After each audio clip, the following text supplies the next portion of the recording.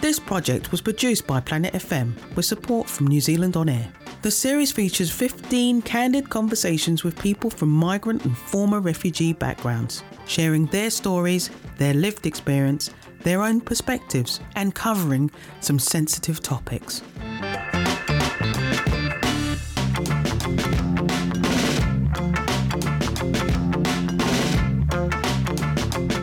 Hi everyone, I'm Elina from Storio, and you're listening to Pass the Mic. Due to the global pandemic, we've recorded these conversations from the comfort of our homes. This is episode 1. In this episode, I'm talking with Pok Wei Heng, and recently migrated from Singapore. Welcome, Pok. I think it would be really awesome, Pok, to dive in and start up with the classic question we ask people on this podcast is like your story. Yeah, kia ora. So my name is Park. A little bit about me, like I've spent 20 years in Singapore. My parents are Malaysian, and then I've been in New Zealand for about, four years, going to 5, I think. I currently am a climate change consultant at EY. So I do a lot of stuff with climate change and sustainability, which is my passion. And yeah, I just joined the choir. I do like to sing. That's quite funny. I sing the bass. So I have a high voice speaking, but I have a very low singing voice, which is odd. Let's talk about Singapore and you growing up there. Singapore is a very controlled environment. It's not too much nor too little. From someone who's not been in Singapore, they would see it as this bustling metropolis. They'd see it extremely clean with strong laws and little corruption. And for the most part, they are right. But Singapore is also an extremely meritocratic country, which means you're judged strongly by your merit. So everyone has to try to outperform each other to get the opportunities that they really want to have. So actually, a lot of my years in Singapore was dominated by studying a lot. Like that's actually a core part of, it's actually weird to say, but it's a core part of the Singapore identity to fight hard to get the grades that you want. Our tuition industry is $1 billion industry in Singapore, just because people are so vigorous in trying to outperform each other. There's so many layers to peel when explaining Singapore because it's such an interesting country when you're out of it. We are an Asian country. At the same time, English is our first language, whereas neighboring countries such as Malaysia, Indonesia, Philippines, English isn't their first language, if I'm not wrong. So we grew up with this extremely strong Western mentality, and yet having the balance with some really strong Asian undertones. You often have a bit of an identity crisis when you step out of it because you're going, I'm not Western enough to fit into, Western society because I don't look like it. But neither am I fully Asian enough because my whole upbringing was, based on very strong Western norms. Yeah, we have very peculiar laws as well. A lot of countries have laws that clamp down on people's freedom. Singapore's laws are a lot more on surveillance, And so you're not quite sure whether what you're doing is fully right or wrong. And I think that creates a rather restrictive environment sometimes on how you grow. What you decide as right or wrong, it becomes quite blurred. There is the law, and the law is very clear, but there's kind of things like, can I express myself in this way? What will society or people think about me if I am turning out to be like this? A lot more on society focusing their attention on you rather than you being yourself, and everyone does their own thing. So in terms of the values, because now living in New Zealand, which is obviously major Western influence, what were the values? Is the Asian Western values mix? Which ones you reckon now that you can compare were more Asian, more Western, if that makes sense? I think Singapore teaches you to be very striving and to be very intellectually curious. And so people are really good in they really are very good in science and math. Singapore is an environment that focuses so strongly on excellence. I actually didn't meet the mark in many areas. I'm not a typical, I would say, Singaporean kid. Well, to most people, I was doing literature. I was doing theatre studies in high school, which really that gave my parents what I call an Asian heart attack, because I was crumbling all of their Asian expectations right in front of them. But actually, the fact that I had exposure to those subjects gave me the ability to be intellectually curious, which I bring over now to New Zealand. It's weird because in Singapore, intellectual curiosity is often caged, it's controlled. But what happens is in New Zealand, that cage is lifted. And so your curiosity knows no bounds, and it's an explosion. You get to feel, you get to explore so much ability to explore. So, Singapore gave me a taste of it, but New Zealand has given me a much larger kind of exploration of what that could be. In terms of how I see how a society should function, there's that sort of collectivism in Singapore versus that individualism in New Zealand. And to be honest, I feel like coming from one country, like from a conservative to individualist society, is tricky, but it actually helps. It helps you a lot. Like for me, what I actually saw was that I brought my collectivism over, but I was now more able to express myself in different ways. I could dress myself in any way and people wouldn't care. I could say things and not worry about being policed all the time. And I feel like that's quite a freedom that I don't take for granted, definitely. Someone mentioned to me the other day, when we talk about things like collectivism and individualism, sometimes we don't necessarily mean like what it means for us in practice is different to what it means to someone else in practice. Could you elaborate a little bit more on what it means to you in practice, like the collectivist culture or individualist culture? Yeah, well, I am no academic, so I will put my own personal spin on what collectivism is, what it means to me.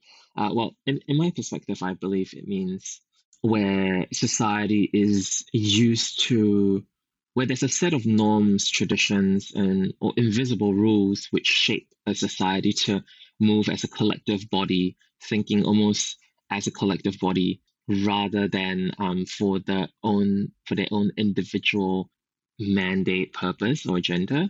I guess why I use collectivism is because it gives this connotation that for extremely creative and unique individuals in a society, to move as a collective body requires actually some degree of censorship, because it requires you to smooth out the edges of everyone's very intense and fiery and unique personality, so that everyone becomes kind of like blob, like a whole that is able to gel together and move forward in the unified direction.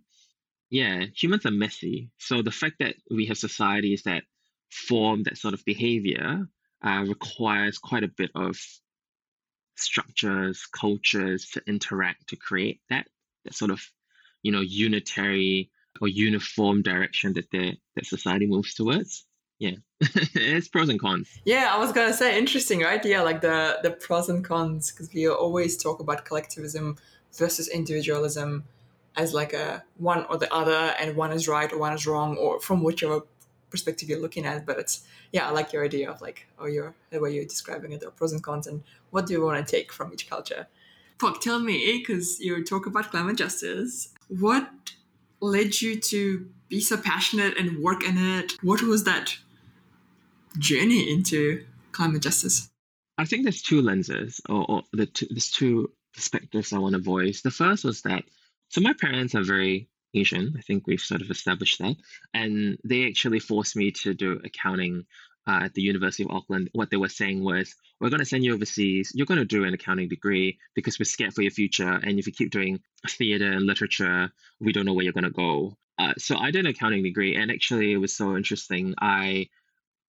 Before I did my degree, I spent 2 years in the army because of conscription. And I just remember being so lost. Like I was actually sitting there going, this degree is actually going to kill me. I picked up like an accounting book and I was looking at assets, liabilities, and I was just like, this is absolutely going to drain my soul. I can already feel it. So I tried reading up different aspects of accounting, like what actually is accounting? Why do we have it? And then I looked at the most varying types of topics. I looked at Islamic finance, which is like a form of finance that follows certain, well, in my perspective, certain cultural norms or religious perspectives to form a form of more ethical kind of financing. And then when I looked at ethics in finance, then that brought me to sustainability accounting or sustainability reporting. And then eventually that brought me to looking at sustainability, which is very much tied into climate change. So that was how I actually had this whole roundabout journey of being involved in sustainability and climate change. And that was, but it was, thank goodness I got that in my first 2 years, because the moment I went to New Zealand, I was adamant. I was like, I have 3 years to prove my worth, because in 3 years, if I graduate and I don't get something in sustainability, I will be forever an accountant. And there's nothing wrong with that. It's just that I was just profoundly shook. Like, I was like, this is my direction. This is what I'm going to go for. Thank goodness, like the powers that be, kind of shaped that path, because then I got into a sustainability internship with KPMG my first year, then Deloitte sustainability my second, and then now EY after I've graduated. But that was because I was so insistent. I was like, if I don't do this, I'm going to be an accountant. I'm going to be an auditor the rest of my life. I love how you went through almost all of the big four companies. And then also, that like, it's so funny, not wanting to do accounting for the rest of your life. Yeah. Yeah, but I guess like there's also the second perspective, which is more of the cultural, I wouldn't say revelation, but the reflections I got ever since coming to New Zealand. Like, I remember being quite scared of Māori carvings when I first stepped foot into the airport. I was just going like, oh, this feels a lot foreign. I don't know what this is. And because this is coming from someone with a very Western point of view, very used to sterility in society, everything following this kind of sterilized form of living, suddenly seeing something that was so culturally significant that I had never experienced before made me go, ooh, this is so new. And actually, across the next 2 to 3 years as I stepped foot into New Zealand, my fear of indigenous peoples started to shift towards curiosity, and then now towards allyship and advocacy. Because to me, it's like Singapore has removed all mention of our history, and we place our almost beginning point in history when we learnt in social studies with Sir Stamford Raffles, which he was basically a British man that signed the treaty in Singapore that established Singapore as a colony, and that started our colonial days. But there was no mention about, there was not much mention about what happened before that. So I grew up essentially in a white man's world. I grew up internalizing those norms because that was where essentially our history began. And I wasn't close to my Malaysian roots, let alone my Chinese roots back in China. And so I think it struck me as so profound to be looking at something that was so clearly culturally relevant or rooted in the history of the country, that made me go, this is worth learning more on, or this is absolutely worth protecting. Although, like how we do that is obviously a subject worthy of debate. I think that's what shifted my lens from climate change. Well, if you can tell from my turbulent journey to get into climate change as a career, to climate justice. Climate justice is basically, I guess like my definition is, climate change affects different populations differently. For example, if you look at it on a country level, my experience in New Zealand with climate change will be very different to someone's experience in Somalia. And that can be because of war, that can be because of vulnerability of populations, access to water. And a lot of these things are actually very historical.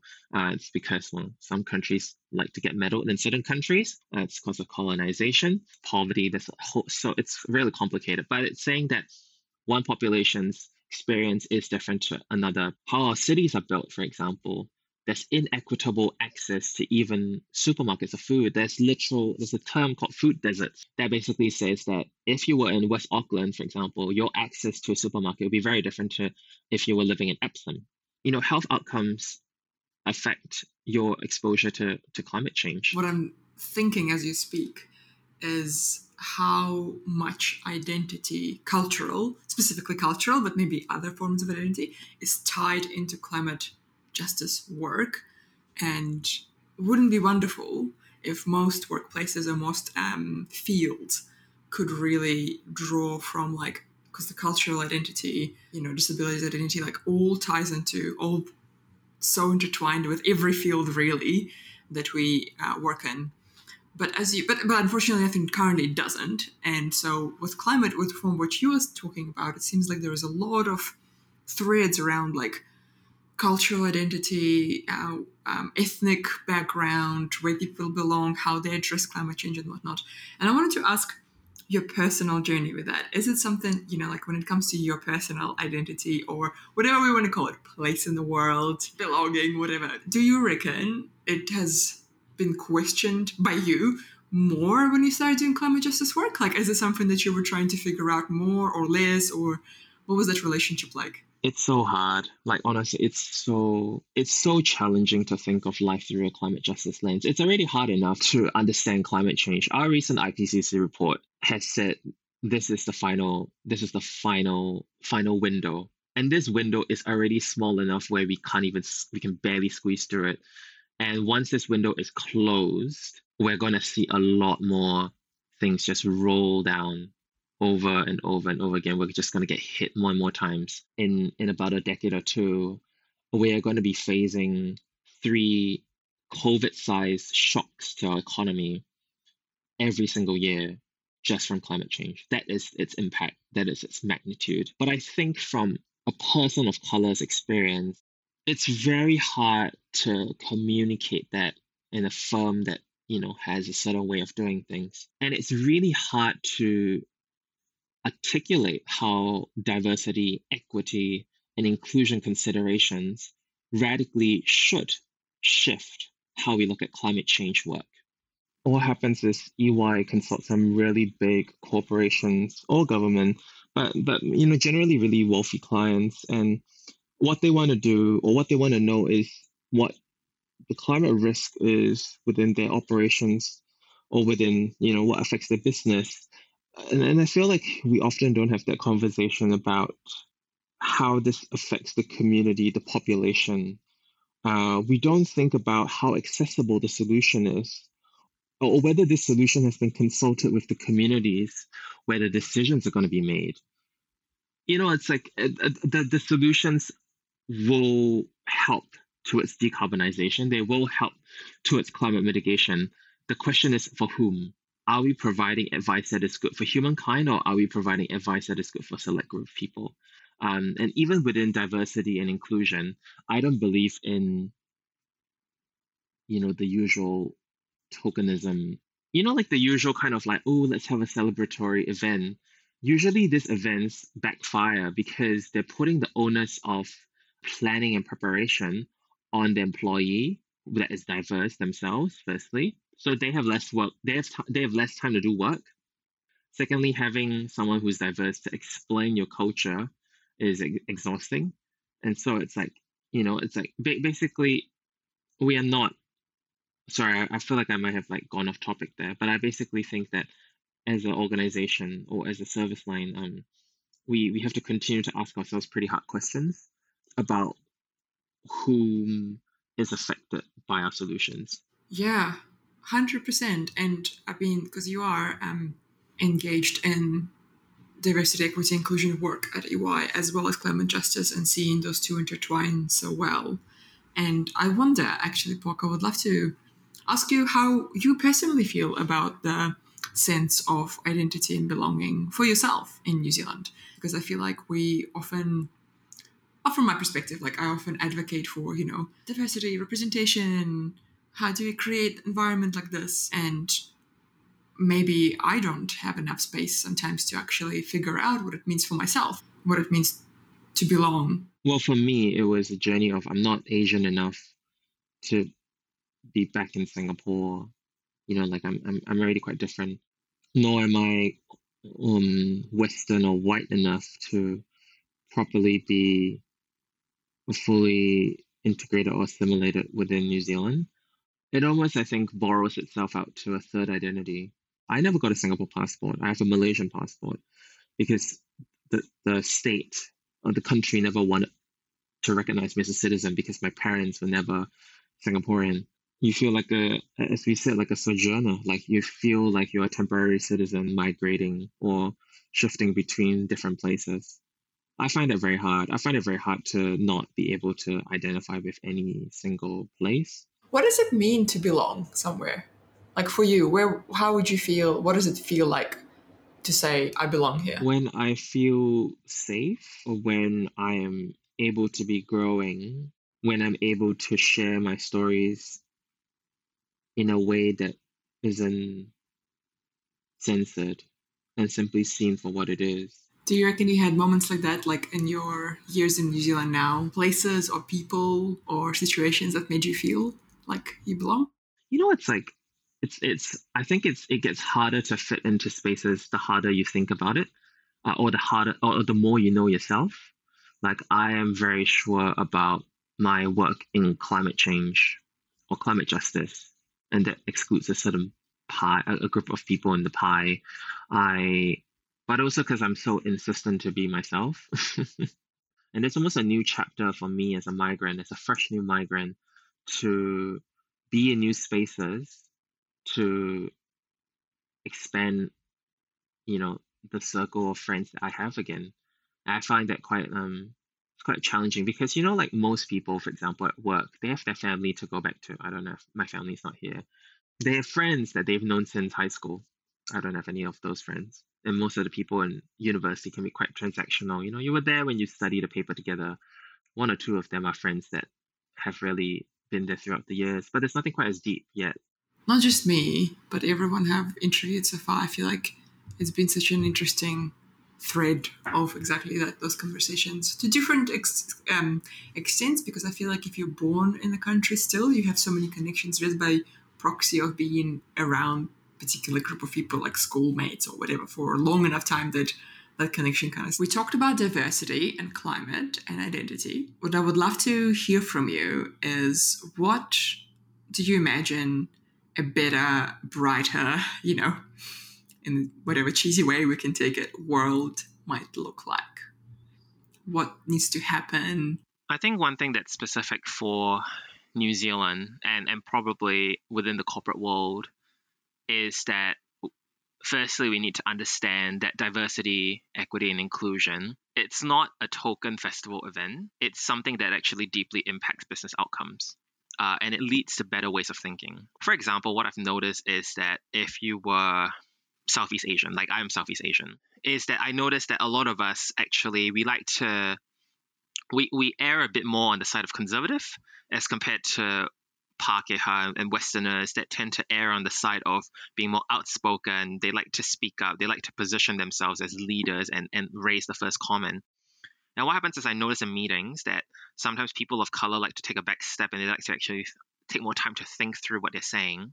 And I notice that it leads to different business outcomes because for me, I take my time to piece together what I'm thinking. And my first thought process, I let my thought process kind of ruminate. And when I think of diversity, equity, and inclusion, I actually think of the way we interact and the way we engage with people.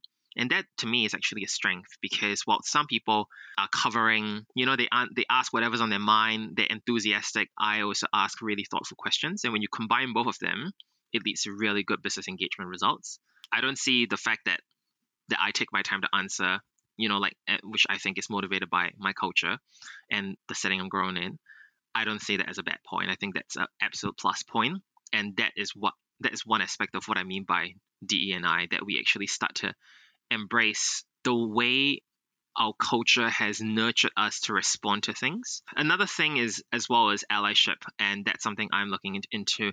And there was this course that I was on recently. They had a really interesting take on allyship. Allyship seems to be seen as, let's say, for example, your brother is gay, for example, and then you kind of go, oh, I fully support you. I love you for who you are. And people say, oh, that's amazing. You're being a great ally. And that's actually not being an ally. That's called being human. That's called not being a dick. And I think what's really important is seeing that allyship is a situation where you notice that you are in a more socially acceptable position than the other. You notice that the other person is facing less equitable outcomes, be it because of their race, their gender, or their sexuality. And you're putting your social capital on the line to speak up for them and reach out and offer opportunities for them. It requires sacrifice, and it also requires you to dwell in discomfort. But DE&I work is not a token festive event. DE&I work was always about creating comfortable dwellings of discomfort. You have to get used to that discomfort, and that's when you start closing the gap. And that is what I think needs to really happen for like a better New Zealand and a better migrant relationship with Māori. I would love to hear more talk about that around better relationship with Māori. What are some maybe lessons you mentioned before around your climate justice work and how tightly it's tied to indigenous work, I guess? What would be some of your learnings, maybe something that you've learned in your years or your work around that? Like migrant, what is our place as migrants, Te Tiriti? What are you, I think firstly, like as a disclaimer, I'm very new to the scene. Like this is like my 4th year in New Zealand. And so I'm very, very new to this idea of indigenous relations, but also Tauiwi and Pākehā, working in partnership with Māori and Tangata Moana and trying to understand what that looks like. So it's still a journey that I'm on. But what I think is really important, the first principle is to do no harm. A lot of us like to frame our lives in how can we create the most maximum impact. And that can be, I want to create a $10 million startup, or like, I want to create a unicorn business, or, I want to impact 1,000 lives. But when really like, if our intent is to engage with indigenous peoples, I think for me, the starting point is kind of like going, to what extent am I supposed to be part of this project? To what extent should I be engaged in this? And to what extent can I create harm by my very own participation and involvement? I see that as there's a certain space which is for Tauiwi and Pākehā. We can talk within our lived experience, and I feel that we actually need to be much more clearer on speaking from our lived experience and understanding that. There is then a space which I think indigenous people's expertise should be respected, their tikanga should be respected, and that's a space I'm continuously learning from. And then there is a gray zone. There's a gray zone in the middle where I think both sides kind of built bridges to meet in the middle. But how that forms is often a complicated, if not kind of like, it's a very multifaceted and quite a complex process. It requires a lot of whakawhanangatanga. It requires a lot of building rapport and bond before actually getting the work done. And it requires a lot of humility on the side of Pākehā and Tauiwi to be corrected, not take it personally, learn from it, and to move on. And I've been corrected so many times. To any Tauiwi or Pākehā, I'd say, a lot of us like do face some kind of discomfort when when thinking of a project, and we're like, oh, how do we engage with indigenous peoples?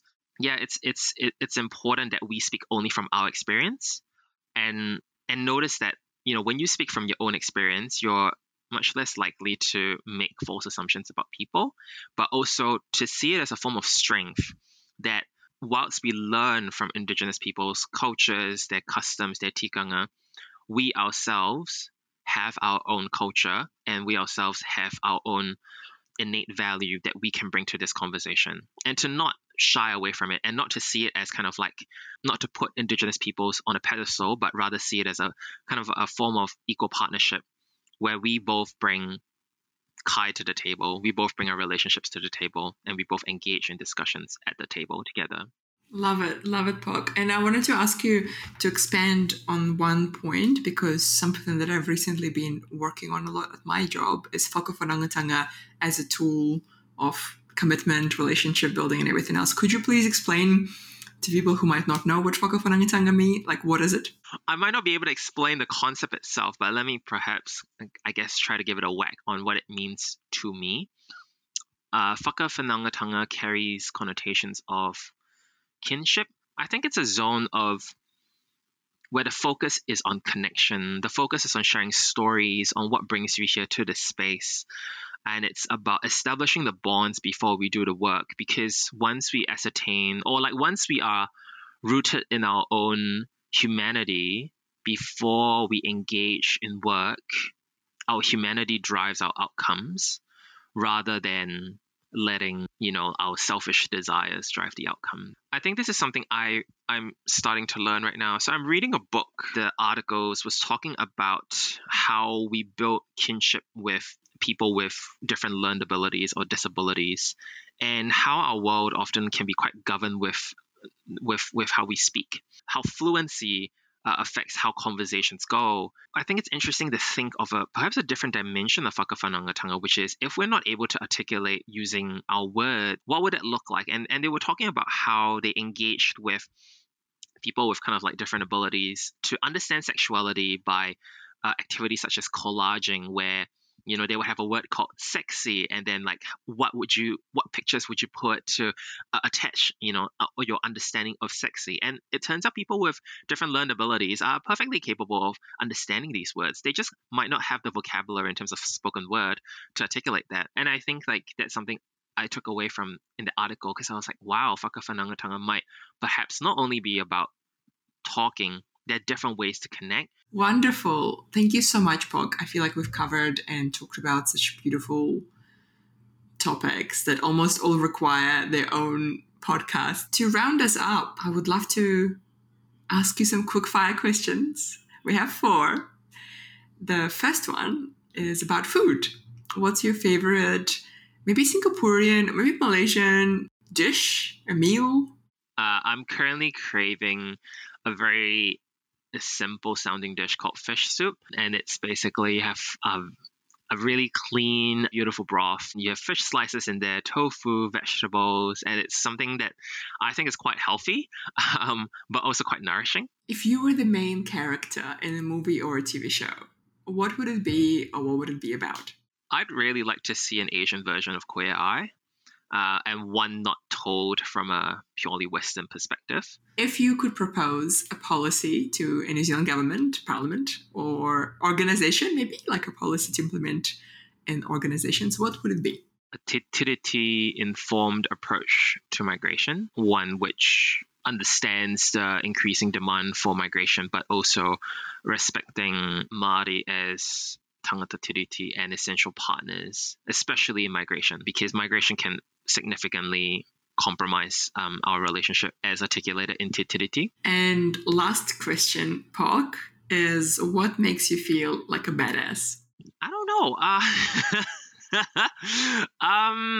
The stories I hold, the experiences I have, I've gone through so much, and I think like everyone's gone through so much. I believe that all of the podcast interviewees have amazing stories to tell, and I believe that is enough. I don't think that I need a significant achievement or an action to prove my worth anymore. I believe that I am worthy by myself now, as I exist. And I think that makes me a badass. Thank you. That was Pog. If you haven't already, check out the 14 other incredible conversations in the series. Share, subscribe, send to someone who might benefit from either feeling seen or learning more about ethnic experiences in Aotearoa. These conversations are a collaboration of Belong Aotearoa, Planet FM, Storio, and Sportway Takari. So you can find the links to those excellent organizations in the bio. Thank you to our funder, Auckland Council Regional Development Fund, and to New Zealand On Air.